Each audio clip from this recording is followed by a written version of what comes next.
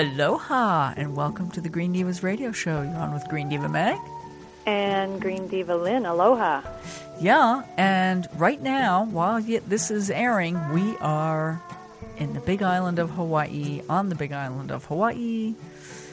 We might be ziplining right now. Yeah, you know, or we could be doing yoga. We've got a very pieced out week here. So, we're not going to dawdle too much. We really want to introduce you to this fabulous show so we can get back to yoga or volcano jumping or whatever the heck we're doing, right?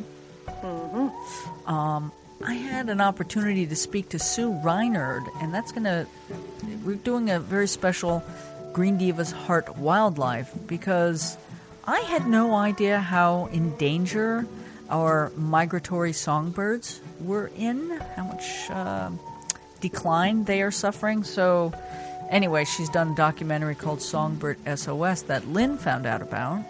Mm-hmm. Yay, Lynn. So anyway. It'll tug at your heartstrings.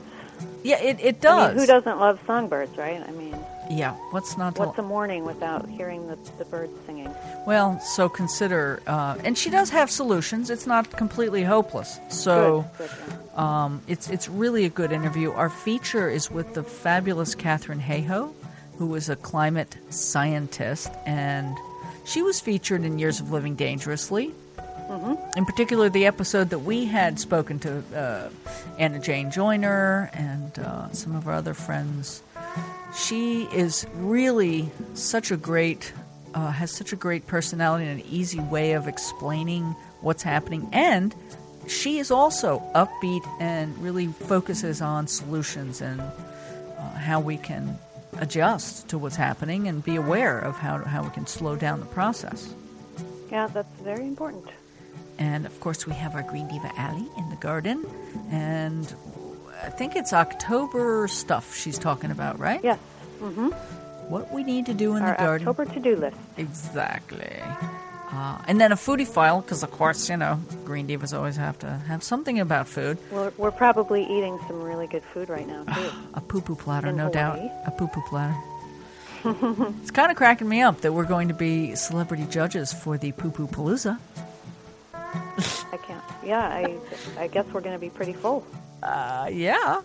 So Jared from Clean Plates does a really fun segment about finding healthy food. And so, without further ado, anything else we should tell the lovely people while we're trapped in paradise? Sorry, I was busy cleaning my grass skirt. What did you say? Well, I'm shaking it. Shake it, baby. All right. Yeah, we're having way too much fun. So everybody, aloha, mahalo, and enjoy the rest of the show. Mahalo.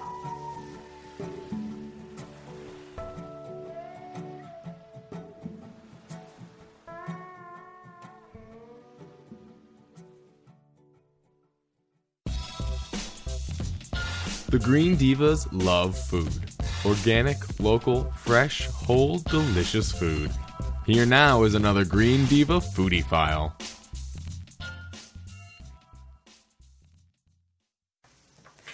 Hey everybody.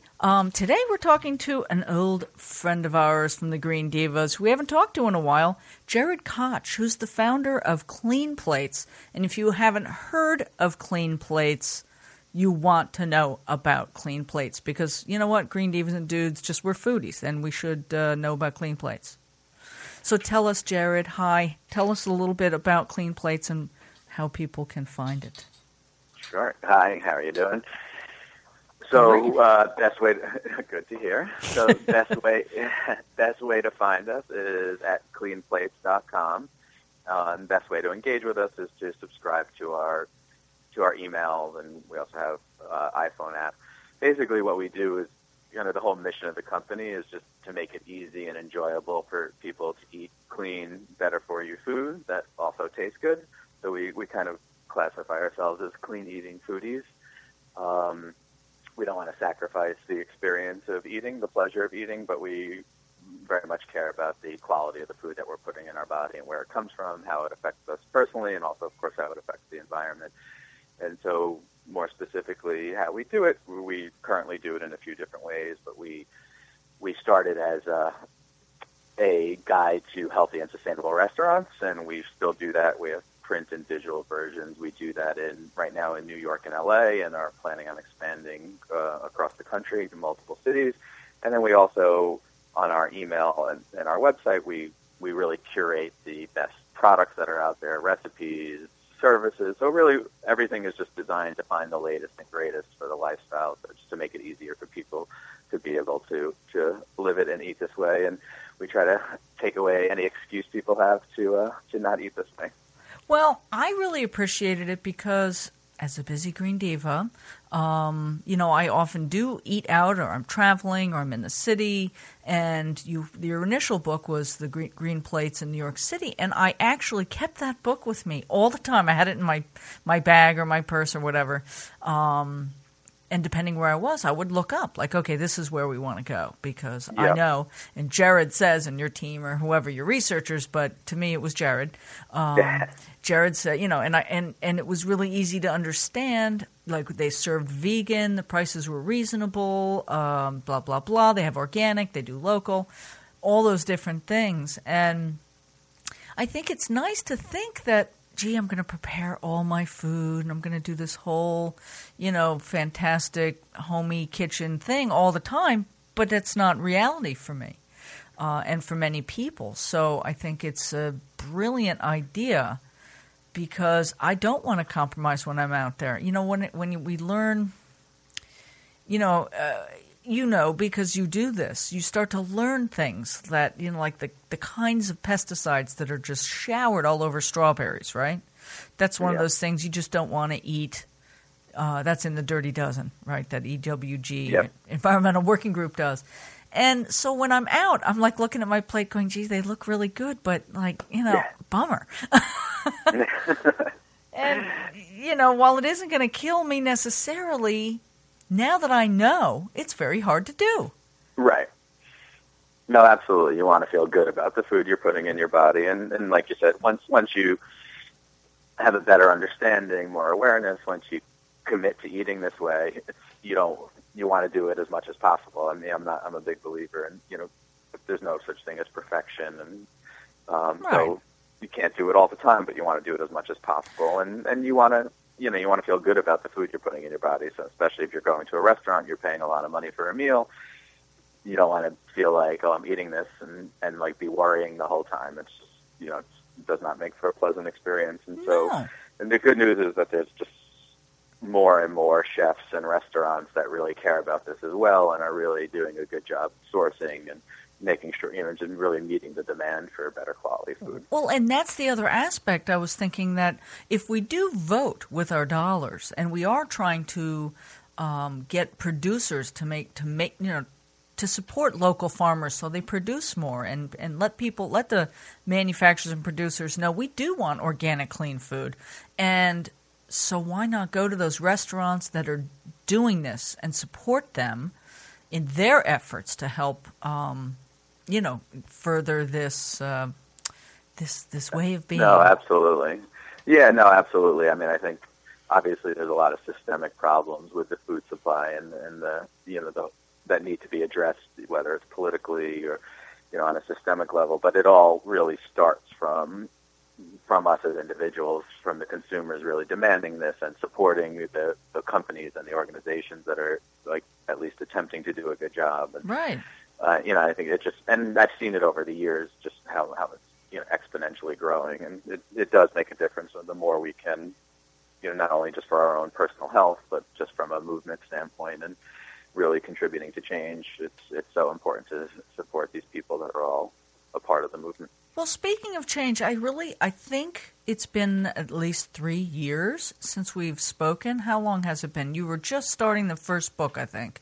Yeah, it's been about 3 years. So my question is I believe things have shifted an awful lot in those 3 years, not just for Clean Plates or the Green Divas, but doing what we do, we see some of the changes. What are you seeing happen out there?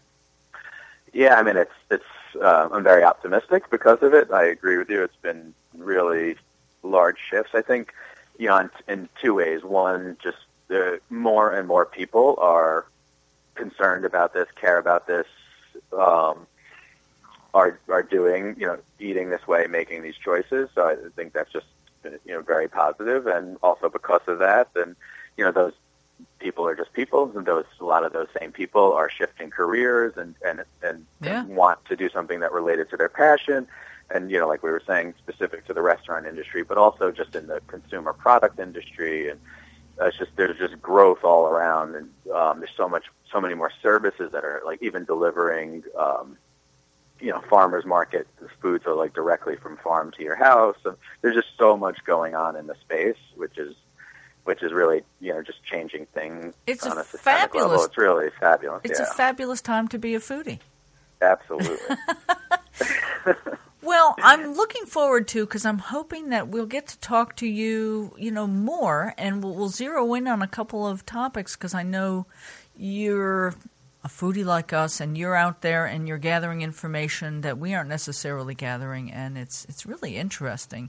So, folks, really tell us again the URL so they can go visit Clean Plates. It's www.cleanplates.com, so clean plates with an S at the end.com. And if you live in LA or New York, you must get the books, get the latest one, get the latest version, and I know you probably always have new ones coming out.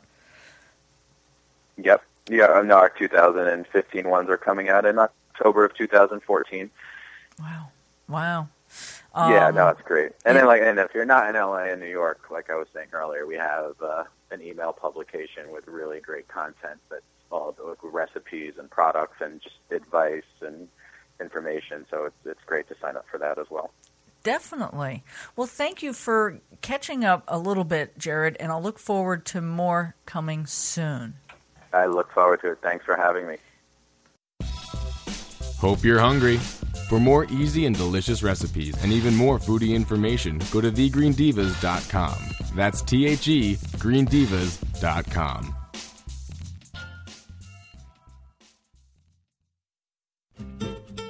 Wishing you had a green thumb or want to learn more about sustainable gardening outdoors and in? Expert green divas and dude gardeners share tips for everything from composting to growing herbs in your kitchen.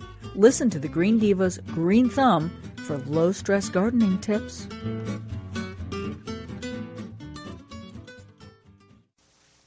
Yay, it's time for our garden fun and October to-do list with our green diva, Allie Hoffman. Hi, Allie.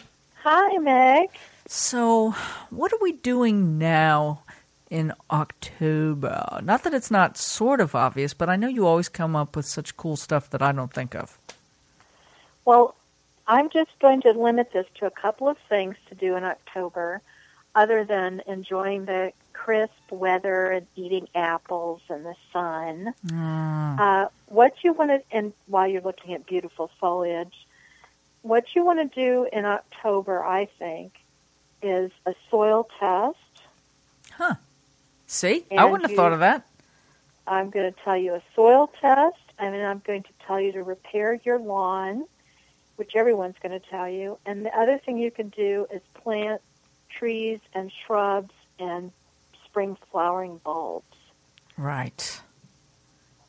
So as far as the soil test is concerned, it's ideal to test in the fall your vegetable garden or perennial area or even your lawn. Huh. You take a soil sample, which you can find the instructions for taking a soil sample properly in your county extension office and guidelines, which should be online and easy to find. Right. Okay. So anyway, regional, whatever your community, regional. Okay. Right. And you send usually they'll give you the information of what lab to send it to. The one I use costs $20 to send it in and get the results. And they tell you how to amend your soil. Right. So it's not too pH or the pH balance has to be correct, right? It tells you the pH, and it tells you if you're missing any nutrients and anything that you might have too much of. So instead of just applying things to your garden or your lawn that you may or may not need, which can be dangerous for the environment and expensive, you can pinpoint exactly what it is you need. So if you have a vegetable garden and you happen to need calcium, it'll tell you to apply. You need it, and here's how much to apply. So it's for instance, very helpful. So my tomatoes that were having that weird stuff going on, which you assessed was probably lack of calcium. Right. I could have avoided that if I was to check my. Now I bought an organic soil mix, and then I mixed in my compost mix, which maybe I put too much of the compost mix, and it reduced the kind of balance that the organic mix had. I don't think so. Probably what happened was inconsistent watering. If you still got blossom end rot, and you had wonderful soil, which it's kind of impossible to do too much compost. Right. So it's probably with something like inconsistent watering, or if you got a lot of rain and then not very much rain, that's one of the things that can cause that. Yeah. But okay. But in general, this is a good time of year to do it. Okay. I've never done that. I've always thought, I should probably do that, and I never have. It's easy, it's not expensive, and it's really good for the environment because you're not throwing a bunch of stuff on your soil that you don't need. Right. Okay.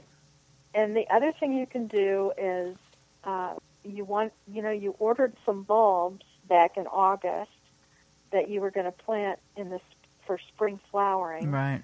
And those bulbs have arrived, and you've been keeping them dry and cool, and now you're going to plant them in October. Okay.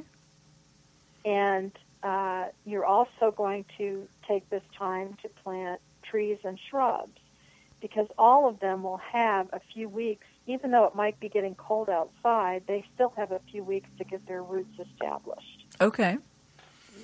And because the soil stays warm for quite a while. Now, in terms of bulbs, anything particular you hints for the best type of, or any what am I looking for? Tips for planting tulips or daffodils or anything? Well, I live in an area where I have lots of critters. I have deer and I have chipmunks and voles and everything else. So I plant things that they don't eat. They don't eat daffodils. They don't eat hyacinths. They don't eat grape hyacinths. And there are other small flowering bulbs that they won't eat. They may, if you put tulips out, you're pretty much assuring that the squirrels and the chipmunks are going to eat them. Yeah, and we do pretty well, and we do have a lot of critters, but I don't know if we might have some kind of species tulips that maybe aren't as attractive. I don't know. That's true. The species tulips may not be, and also the species tulips are going to rebloom more reliably. Yeah. But you could also plant them in a wire mesh box, which is fairly easy to do, and that will deter them. They won't be able to get to them. Now, will they rebloom happily from that wire mesh box? They will, depending on the type of tulips and where you live. Okay, all right. In this part of the country, in Chicago, you pretty much, if you want the big, beautiful tulips, you pretty much need to plant them every year. If you plant species tulips, you're more likely to get a repeat bloom. Now, they don't really like our soil. Okay. We have, I'm pretty sure they're species because they come back here and we have the same thing where you really need to replant for the most part. Now, when you replant, let's say something like a regular tulip bulb, do you lift the bulb when it's done and store it, out of the soil and replant it that way, or do you actually start with new bulbs? No, I would start with new bulbs. Boy, that's a lot of work, man. It is, but that's why I plant daffodils, because they do something called naturalize, which is that they make new bulbs and I don't have to do anything. I love that.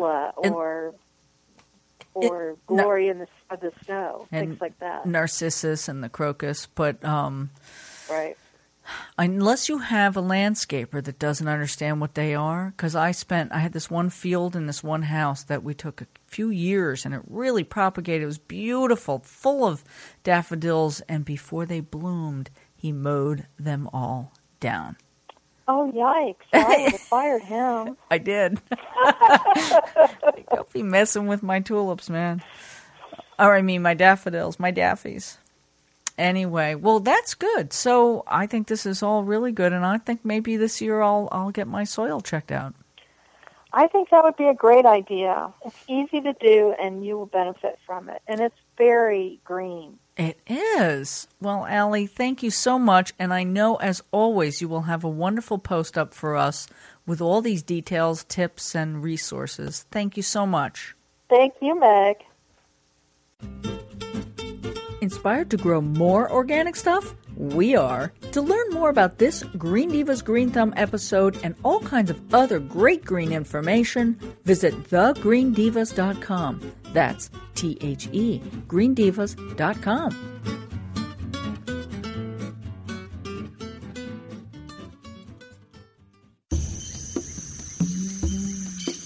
Green Divas heart wildlife. Who can resist all those videos and images of adorable baby animals? But sometimes these adorable creatures really need our help. Let's celebrate wild animals, learn about them, and do what we can to help them.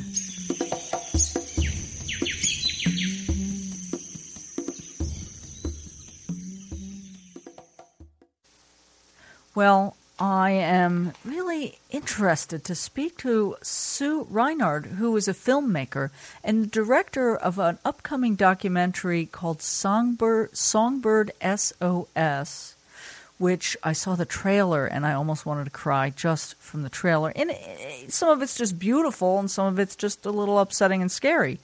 The film is about the decline of migratory birds, and if you really haven't heard some of the statistics, you will be stunned. Hi, Sue. How are you? I'm good. Thanks for having me on the show. Yeah, you know, I was looking at your site, and of course I looked at the trailer, and I am somewhat aware of some of the statistics, but really they were stunning what I saw. It looked like some of my favorite songbirds and the common birds that we all know of. You know, it was like the average was like 70-something% decline since 68 or 1970. Right? Yes. And that is definitely one of the reasons why I wanted to make this film. I'm not a scientist. I'm just a person. I like birds. I know a little bit about them, backyard feeder, that kind of thing, when I started this project. And for me, what happened was I kind of noticed that there was over many years that there was birds that I wasn't seeing anymore. Right. And I thought it was just me. I don't get out in nature enough anymore. I'm too busy. Yeah. I'm not looking up anymore. Sad, and then right? I actually read a book by a woman, Bridget Stutchberry, and it was called Silence of the Songbirds, and she laid it out, and I just thought, oh my God, it's not me. I'm not missing it. It's happening. We're losing the birds. It's not the fact that I'm just not seeing them. They are really disappearing. Yeah, but I just got a totally side note here. That whole concept that we are disconnecting from nature, so you didn't trust yourself enough to know whether they were there or not, and I just really, we all, obviously, you've become more aware of it from pursuing this concept in this film, I'm sure. But I'm just always striving to make sure that I sit outside and look for the birds and look up and see the sky or whatever. And but it is upsetting when you do notice this kind of stuff. And then, first of all, I would want to be in denial. I don't even want to believe this is happening. Right. Yes. Well, that goes back to, you described the trailer as beautiful and scary, and I think the film is that too. We strive to kind of capture that there is beauty and there are reasons to care, and at the same time, we are in a really difficult and frightening situation. Yeah. And now, so in making this film, how challenging was it? Well, you've done other nature type filmography before. You're a director. I've seen that you worked with National Geographic, so you must have some experience and understanding of, the challenges of filming nature. But how was it filming birds? Well, I will say I've made films. I have an interest in ecology, so I've made work along that lines before, but I've never made a film quite like this one. It was very challenging. I bet. The way we mostly captured the birds was by following the scientists. So the film sets out to really understand why the birds are disappearing and what it means. Yeah. And the way we did that was by finding people, individuals, who are really looking to, unravel that mystery, and so we shot in different places, actually all over the world, because this is something that's happening all over the world. Right. And I met some truly amazing people. And back to the question of how we filmed the birds, in many cases, because they were studying birds, it kind of opened that door for us. It gave us a place that they would say, okay, this is the work we're doing, and we'll be, netting a bird here, or these birds come here at a certain time. And that was really, really, really necessary and useful, because songbirds are things that we hear and we don't necessarily always see. We're aware of their presence, but it's not like you have this, wonderful vision of a bird every day. I mean, they are more present around us than actually in our sight. So it certainly is a challenge to capture them on film. Yeah, and they're small and they're fast. Yes. Oh, please tell me that the wrens, I had this one little wren that I swear used to come visit me personally. I took it personally.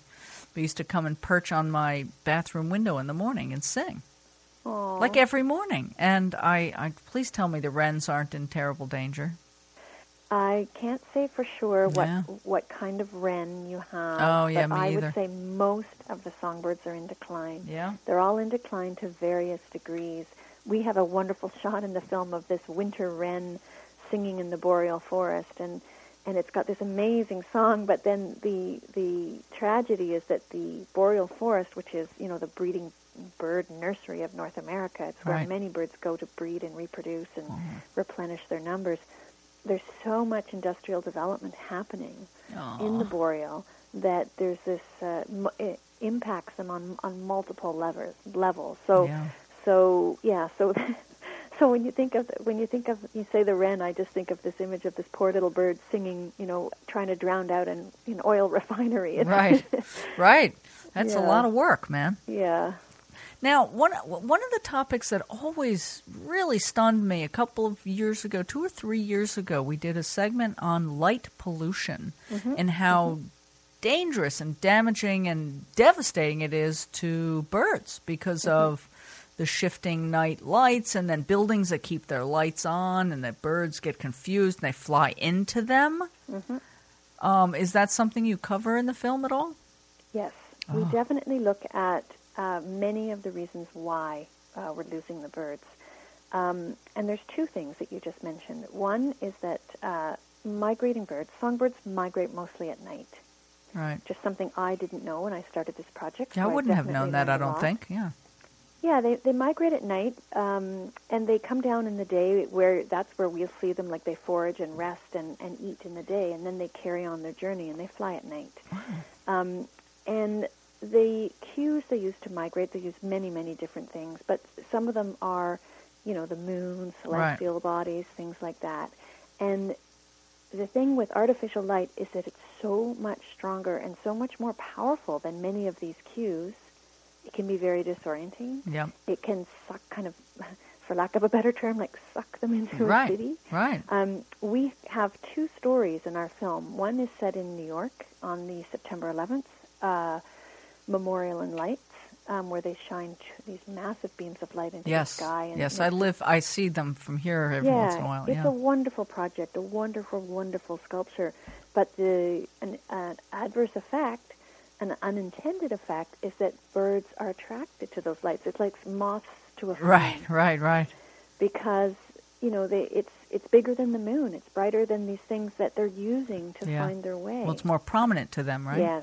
Yes. So there are scientists who, one, for example, a fellow we worked with, Andrew Farnsworth, they're actually working with the people who put on that light display to ensure that birds aren't injured. Aww. And we have that story in the film. It's quite wonderful. Oh, that's great. They actually have worked so that if they monitor the birds, and if they are getting caught in the beams, if they are getting attracted to the light, where they can, they'll just fly around in the beam until they die, basically. Yeah. They'll actually shut the sculpture down and let them go. Aww. And the other story in relation to what you were saying is in Toronto we filmed with an organization called FLAP, which is the Fatal Light Awareness Program. Right. And it was founded by a fellow named Michael Mazur. And these are these wonderful volunteers who they get up at 5 in the morning during migration season, and they go out to the city just at dawn, just when the sun is coming up, and they look for the birds that have been injured or killed in collisions with buildings, because, again, the bright lights of the city attract the birds and confuse them. Yeah. And they rehabilitate any bird that they can find that is in a condition healthy enough to be rehabilitated. Yeah, and then they document the rest. And there's an amazing story here, because through that documentation, which they've been doing for 20 years, there actually was a legal court challenge in Ontario recently, and they were able to use this documentation of all these dead birds to prove, that buildings are harmful. And there's actually been there was a court precedent that made for a change in the law. Well, that's and now encouraging. building owners have to show that they're doing due diligence to not have this occur. Well, that is extremely encouraging. I mean, really, seriously, for 1,000 reasons do we need to have lights on tall buildings all night? I mean, I guess maybe one at the top to deter planes, I don't know, or whatever, to let planes know that it's there. But does the whole building need to be lit up all night long? No. And the other, I mean, this, and I can't remember the statistic, but the number of birds that die every year because of just this light pollution. No, it's billions. It's very upsetting. Yeah. It's very upsetting. Yeah. And I just learned that there's a disease killing deer in New Jersey. It's already it's similar to the white snout or whatever's hurting the bats in New Jersey. Yes. Well, that's interesting, and I don't know that much, but I will say something, that I believe the bat's white nose syndrome is related to an immune disorder. Yeah. And something that is affecting the immune system of bees is the neonicotinoid poison. Yes. And the neonicotinoid, I know it's a hard word to say, the neonicotinoid pesticides, we also cover that in our film. Oh, and we did an amazing story with this scientist called Christy Morrissey, and she works in the prairies in Saskatchewan, Canada. And she's doing a study that will prove that there's a link between those pesticides and the death of many tree swallows, which are a songbird that eat insects. Mm. And the reason why that's happening is because, neonicotinoids, and the reason why they're kind of a revolutionary pesticide is because instead of spraying them on the field, like that image we see of a tractor going out and spraying, they're actually coated right on the seed. Yeah. And then the idea is that it grows into the soil and the plant takes it up with it as it grows. So it's a systemic pesticide. It's like in the DNA of the plant. Yes. And the idea is that it's kind of a good idea if you were, trying to invent a better way to do pesticides than spraying it all over. But what they didn't realize is that it would have all these other impacts. Right. And one of them is that it doesn't always stay where it's supposed to. And when it rains and when there's water involved in growing, which you can't have a crop without water, it goes into the water and it runs off and it collects in ponds and things like that. And what happens in ponds and little puddles and all that is that's where insects are born. That's where they have the larval stage. Yeah. So essentially, the pesticide is running off the plants. It's going into the running off the seeds, actually, and going into the water, and then it's harming insects that aren't the target insects. They're not the ones that the pesticide manufacturer's trying to kill. They're trying to kill some other crop insects that's way far away. But because it's traveled, it's affecting this other group of insects, and these insects are the food supply for the birds. Yeah. So what's actually happening is they're breaking the food chain. Oh, dear. And when we do something that drastic, I mean, you can't do something like that to nature. If we break that food chain, anything above that break is in danger of extinction. Right. Yeah, so between the bees and the bats and the pollinator issues, then the birds, which are also pollinators, and the deer, it seems like there is this sudden red flags popping up everywhere that species are becoming ill. They're becoming ill, and I think we should be alarmed. I agree. Without panicking. I agree, and that's why that's why we're making this film. And to take you to another example, coffee is something, and I'm going to tell a little bit about this because there are solutions and there are ways that we can help.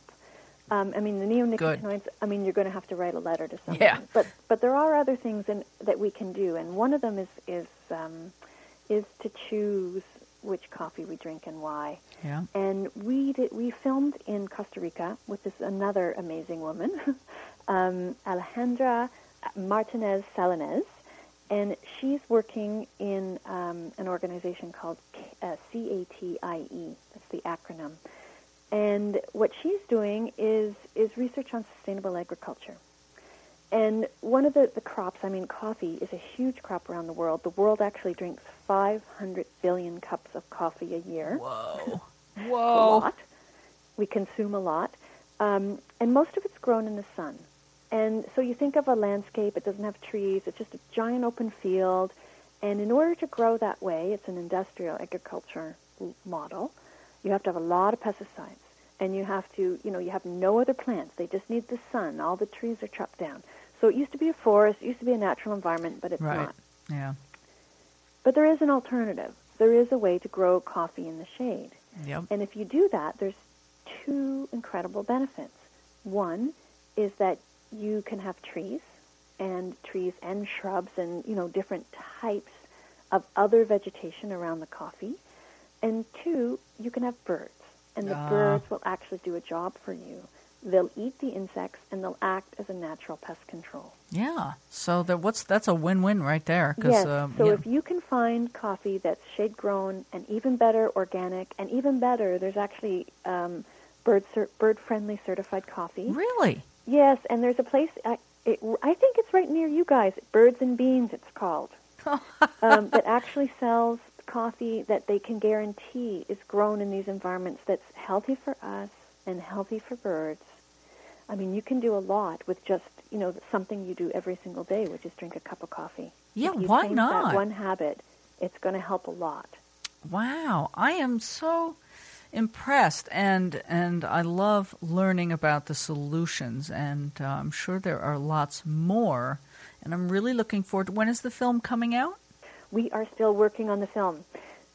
We shot the film over the course of a year, mostly because birds have different cycles and different things that happen during a whole year. Yeah. So we just finished shooting in the spring. We're editing. In fact, I was in the edit suite. I just have ducked out to speak to you on the phone. We should be done by Christmas, and then what we want to do is have the film out there on time for spring migration, and hopefully you'll be able to see it. And we'll definitely. We have a website, www.songbirdsOS.com, and people can go and sign up to get newsletters so we can tell you when the film's out and when it might be coming somewhere near you. Well, and we'll talk to you again when the film is coming out, and we'll help promote it and the wonderful work you're doing on behalf of our beautiful birds. Oh, thank you. Thank you so much, Sue, and we'll look forward to talking to you. In the meantime, Sue's site, the songbirdsOS.com, has a lot of information, and you can go see the trailer. I really highly recommend it. And until then, thanks, Sue. Oh, thank you. I'm so glad you do this show. It's wonderful. Bye-bye. Okay, bye-bye. Thanks for listening to this episode of Green Divas Heart Wildlife. Please visit thegreendivas.com, that's THE, greendivas.com, to learn more about wildlife, nature, and a whole lot more.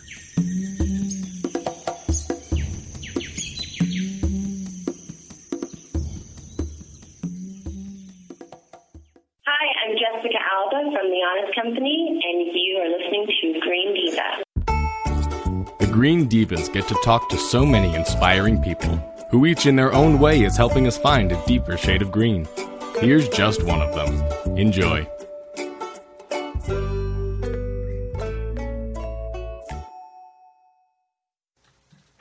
Well, if you haven't watched the Years of Living Dangerously series, first of all, go watch it. Find it. I know it's available on DVD.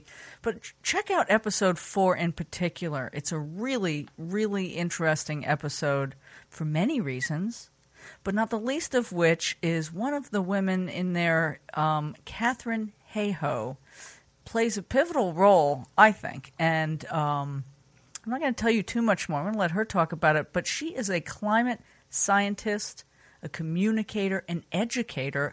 She's an author, a professor, a consultant. She does so many things. And wow, is she so relevant right now, especially with folks like me. I'm not a scientist. She helps me understand what is happening and explains it in English. Hi, Katherine. Hi, thank you for having me. Yeah, so I'm just thrilled that we're getting a chance to speak to you. And I had mentioned the years because we had originally spoken to Anna Jane Joyner and Marianne Hitt, both who were in that episode with you. We haven't talked to Ian Somerhalder yet, but we're working on it. But you had your work cut out for you. They really challenged you, didn't they? Yes, well, Anna Jane specifically brought me in to talk to her dad because her dad is the head of a big Christian ministry and is pretty firmly convinced that climate change isn't real, drawing a lot on both his experience with meteorology as a pilot. He's a very well-skilled pilot, as well as basically all the things that the people around him are saying, that you can't be a Christian and think climate change is real. You can't be Republican. You can't be conservative. You can't even be a sensible person and say that climate change is real. And, of course, all of those are completely false. Right. And sadly, I don't think you really convinced him. And I was shocked because I thought, listen, how could you not be convinced by you? I thought you were fabulous.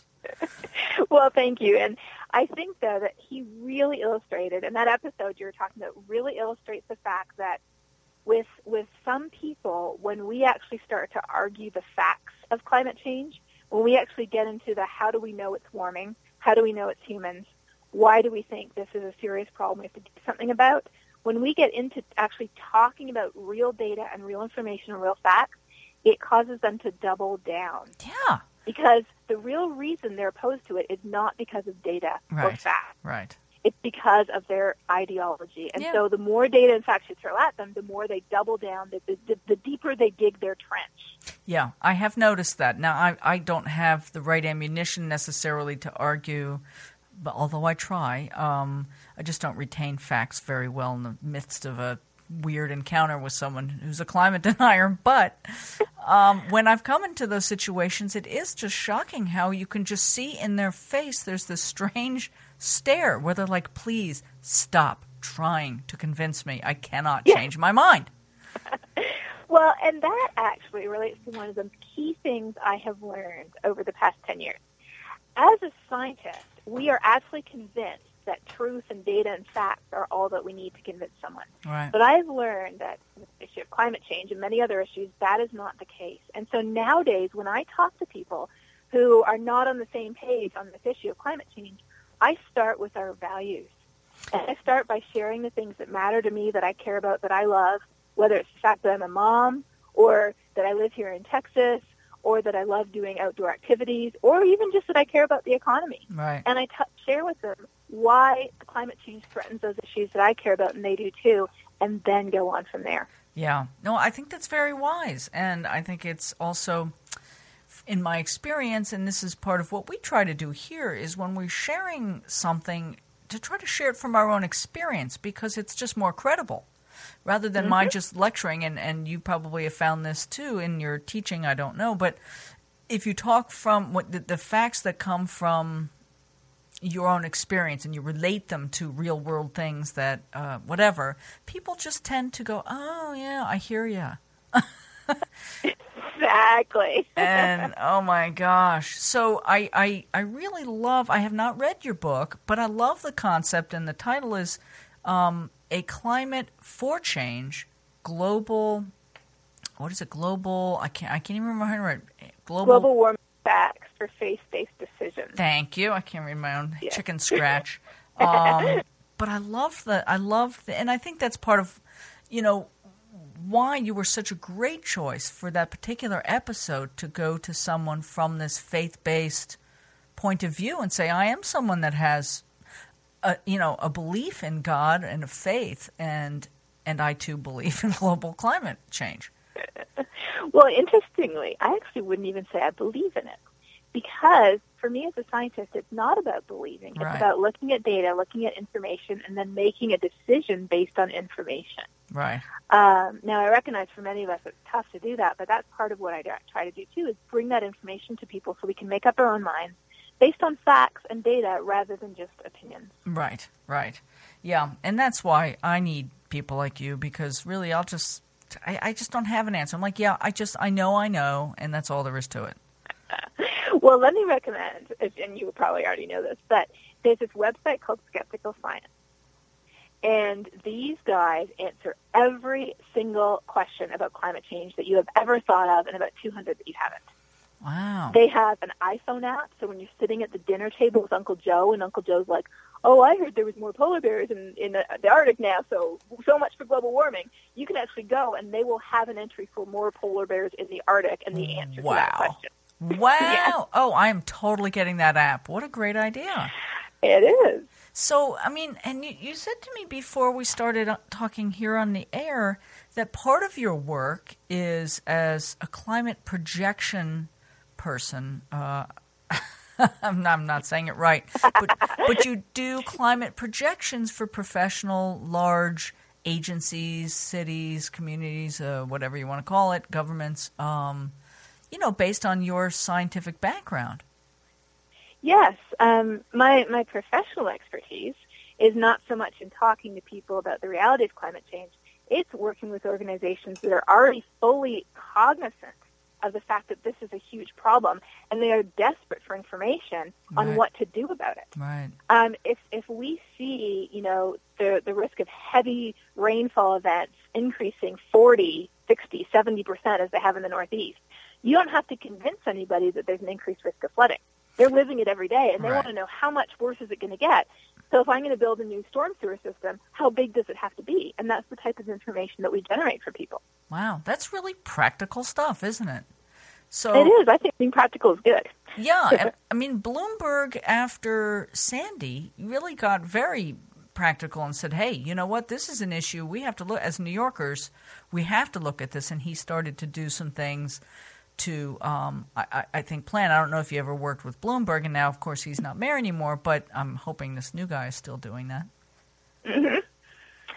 I've worked with him on the Risky Business Report he did afterwards, but there are so many great experts in New York City. I mean, New York is very fortunate in terms of the scientists they have there. We're a bit thinner on the ground here down in Texas, but we're doing our best. Well, but they have you. I'm only one person. I'm working on cloning, but I haven't quite got there yet. Well, aren't we just so lucky to have you working from wherever you're working in this virtual world? We get to, read. You do have a website, KatherineHayhoe.com, correct? I do. I try to collect all the videos on YouTube and Vimeo and things like that so people can get a chance to hear some of the stuff I have to say, not just about how we know climate is changing, but also about those things we're just talking about. If I'm a water manager, an engineer, or a public health person, or a city planner, what do I need to know about climate change, and what information is available for me to use in my job? So why don't you toss out a couple of statistics that maybe I don't know, what are the most popular, shocking statistics that you've been dealing with lately? Well, so often we measure global warming in terms of the temperature of the Earth about 2 meters above the surface, because that's where our weather stations take their observations. Okay. But if you're really talking about global warming, we're talking about the warming of the whole planet. Right. not just the air about the top of our heads. So, for those of us who are a little shorter than 2 meters. Yeah, I am. Yeah, me too. So one of the shocking statistics I think that most of us don't usually see is the increase in the heat content of the entire planet. When we look at how much heat the ocean and land surface and all the ice have been absorbing over the last 50, 60, 70 years, the ocean is currently absorbing 20 times more than the land, the air, and all the ice put together. So when we look at the Earth's temperature, and when we say, oh, it's getting warmer by looking at the Earth's temperature, that is literally the tip of the iceberg of global warming. Oh. Ooh. The rest of it's all underwater. Oh. And yeah, that's not so good. And yeah, and then you've got these the weather patterns are shifting, and of course, when then you have a severe winter, people are like, hey, global warming, what's up with that? We're having all this snow. I know, and the fact of the matter is that as the world warms, more water evaporates from the atmosphere. When a storm sweeps through, if it's below freezing, it picks up all that moisture and drops it as snow. And so we actually expect snowfall to stay the same in some places and even increase in others under global warming, which I know sounds really weird. And that's one reason why I and many scientists feel like climate change is a much better name for this problem. Yeah. Global warming is like one symptom. Yeah. And one symptom of something that's so much bigger than just the warming of the planet. But let me give you another hopeful statistic. Okay, good. Good. I like that. After we've thoroughly been depressed by the other one. That is the fact that if you look around the world, the number one question I get when I talk to people here in the U.S. is, well, what about China? In other words, we could do everything imaginable, but we're still screwed anyways because of China. Well, here's the hopeful statistic. Okay. China is number 1 in the world in wind and number 2 in the world in solar. Yeah. That gives me hope. If these other countries are doing far more than we are here, it's about time for us to get on board. Don't you think? Yeah. Well, so that is hopeful. And, yeah. Now, I was going to ask you something else. About weather. I was thinking about, because we lived through Sandy, I lost 2 cars. We had a huge tree come down and take out 2 of our cars. So, I mean, and I'm inland by, 30, 50 miles, somewhere like that. So I'm not even on the ocean. I'm not even on the shoreline. So I guess we can expect some more severe storms because of the same reason, the winters might be a little bit more snowy because of the moisture and the different patterns. Is that true? Well, what we expect depends on the type of storm. So, for example, for hurricanes get their energy from warm ocean water. So the warmer the ocean water, the stronger the hurricane. Oh, yeah. And we are seeing not more frequent ones, but stronger ones. Yeah. For snowstorms, it really depends on the place. Some places along the fringe that sometimes get snow and sometimes don't, they might get less snow in the future. But other places, like the poor city of Chicago that we did a study for, they were all like, well, our summers are going to be terrible, but at least we won't have as much snow. Yeah. And the sad was, I'm sorry, you're probably going to get about the same amount of snow. Oh, man. Year. And that was really tough because that's a lot of their costs, their operating costs. Yes. And if you look at thunderstorms, if it gets warmer and more moist at the same time, then you could have more frequent storms. But if it gets drier, you'd have less. So it really depends on what type of storm you're looking at, and that's what we climate scientists do. We try to figure out all these fine nuances of, if you live in this part of the country, why should you care about climate change? How is it going to impact the things you care about? And the answer is different depending on where we live. Right. Because the ways that we're vulnerable to climate depend on our environment. Like here in Northwest Texas, we don't really care about sea level rise. But down in Southeast Texas and Houston, they are all about sea level rise. Well, yeah. I mean, and you would be, and maybe in California, be more concerned about drought conditions, right? Yeah. Drought and El Nino, because that brings your floods alternating with the drought. So that's why I think it's so important to not think of this as a global, it's just getting warmer and we can cope with the warming. Yeah. It depends on the places where we live. And I think the most important kind of take-home message, the most important thing to stick in our heads is, in 99% of the cases, climate change is going to hit us where we are already vulnerable. Yeah. Yeah. So if we're already water short, that's where it's going to hit us. If we're already in danger of coastal flooding, that's where it's going to hit us. If we're already vulnerable to flooding or extreme storms, then that's where it's going to get us. Yeah. Well, but I guess because folks like you are doing this work, there is hope for us to have greater understanding and to prepare in ways we may not be able to stop some of the momentum of the change, but we can also adapt, right? Mm-hmm. Exactly. I get so hopeful when I meet with people who are actually putting this information into practice. I get to meet next week with all of the sustainability directors for cities around the U.S. and Canada. Wow. They are doing their best to make sure their cities are prepared for climate change so that we can see this thing coming. The way I think of it is, for so many years, it's like we've been driving a car looking in the rear view mirror to figure out where we're going. Yeah. So by providing this type of information, I'm actually enabling our cities, our state and federal agencies, all of our organizations that do future planning, we're enabling these organizations to take their eyes off the mirror and look down the road and say, there's a big curve coming up, and we're going to prepare for that curve 20 or 30 years ahead of time. So when it comes, we'll be okay. Yeah. Wow. That is hopeful. That's good news, and wow. Well, I'm so grateful that you were able to take some time, because I do know that you're very busy. My gosh, we do need like 50 of you at least. Well, thank you so much for taking me on this program, because what you do is so important too. We need to know more about this issue, and we need to know more about what we can do about it. So thank you so much for what you do. I hope that we'll get to talk to you again soon, Katherine. Likewise. Hope you enjoyed that as much as they did. Please visit thegreendivas.com. That's greendivas.com for more fun podcasts and information on the Green Divas and low-stress ways to live a deeper shade of green.